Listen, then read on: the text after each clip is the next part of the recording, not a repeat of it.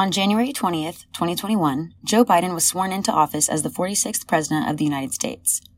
On his first day in office, Biden signed 6 executive orders and issued several directives related to immigration and border security, targeting the Trump administration's nativist influence on immigration.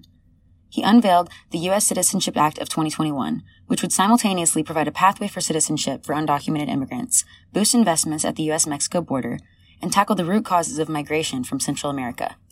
This legislation would give roughly 11 million undocumented immigrants living in the U.S. the opportunity to earn citizenship after passing criminal and national security background checks and paid taxes. Undocumented individuals living in the U.S. prior to January 1st, 2021, and possibly some individuals deported under the Trump administration, would be eligible to apply for temporary legal status, and after 5 years, green cards. Certain groups, such as dreamers, farm workers, and those with temporary protected status, would be eligible for permanent residency immediately. All immigrants would be eligible to apply for citizenship 3 years after receiving green cards. The bill would work to change the tone of immigration system by changing the word alien to non-citizen in immigration laws. The legislation reforms the family-based immigration system, clearing backlogs, recapturing unused visas, eliminating wait times, increasing the per-country visa cap, and eliminating the 3- and 10-year bars, and other provisions that separate families.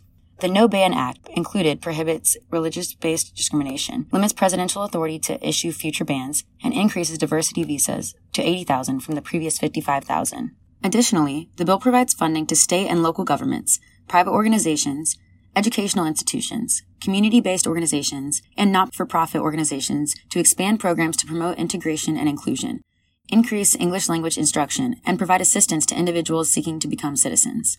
The legislation also prioritizes smarter border controls by supplementing existing border resources with technology and infrastructure, funding training and continuing education to promote agent and officer safety and professionalism, and enhancing the ability to prosecute individuals involved in smuggling and trafficking networks responsible for the exploitation of migrants. The bill then addresses the root causes of migration by funding Biden's $4 billion 4-year interagency plan, increasing assistance to El Salvador, Guatemala, and Honduras on the condition that they are able to reduce endemic corruption, violence, poverty, and anything that causes individuals to flee. It creates safe and legal channels for people to seek protection, including the establishment of designated processing centers through Central America to register and process displaced persons for refugee resettlement and other legal migration avenues.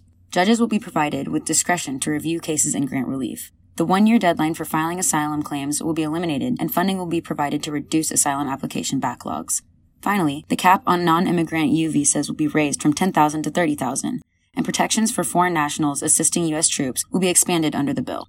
2 weeks later, on February 2nd, Biden signed 3 more executive orders aimed at further dismantling Trump's America First initiatives. These orders create a task force for the reunification of families and the prevention of future separation, develop a strategy to address irregular migration across the southern border, and create a humane asylum system. And finally, restore faith in the legal migration system and promote the integration of new Americans.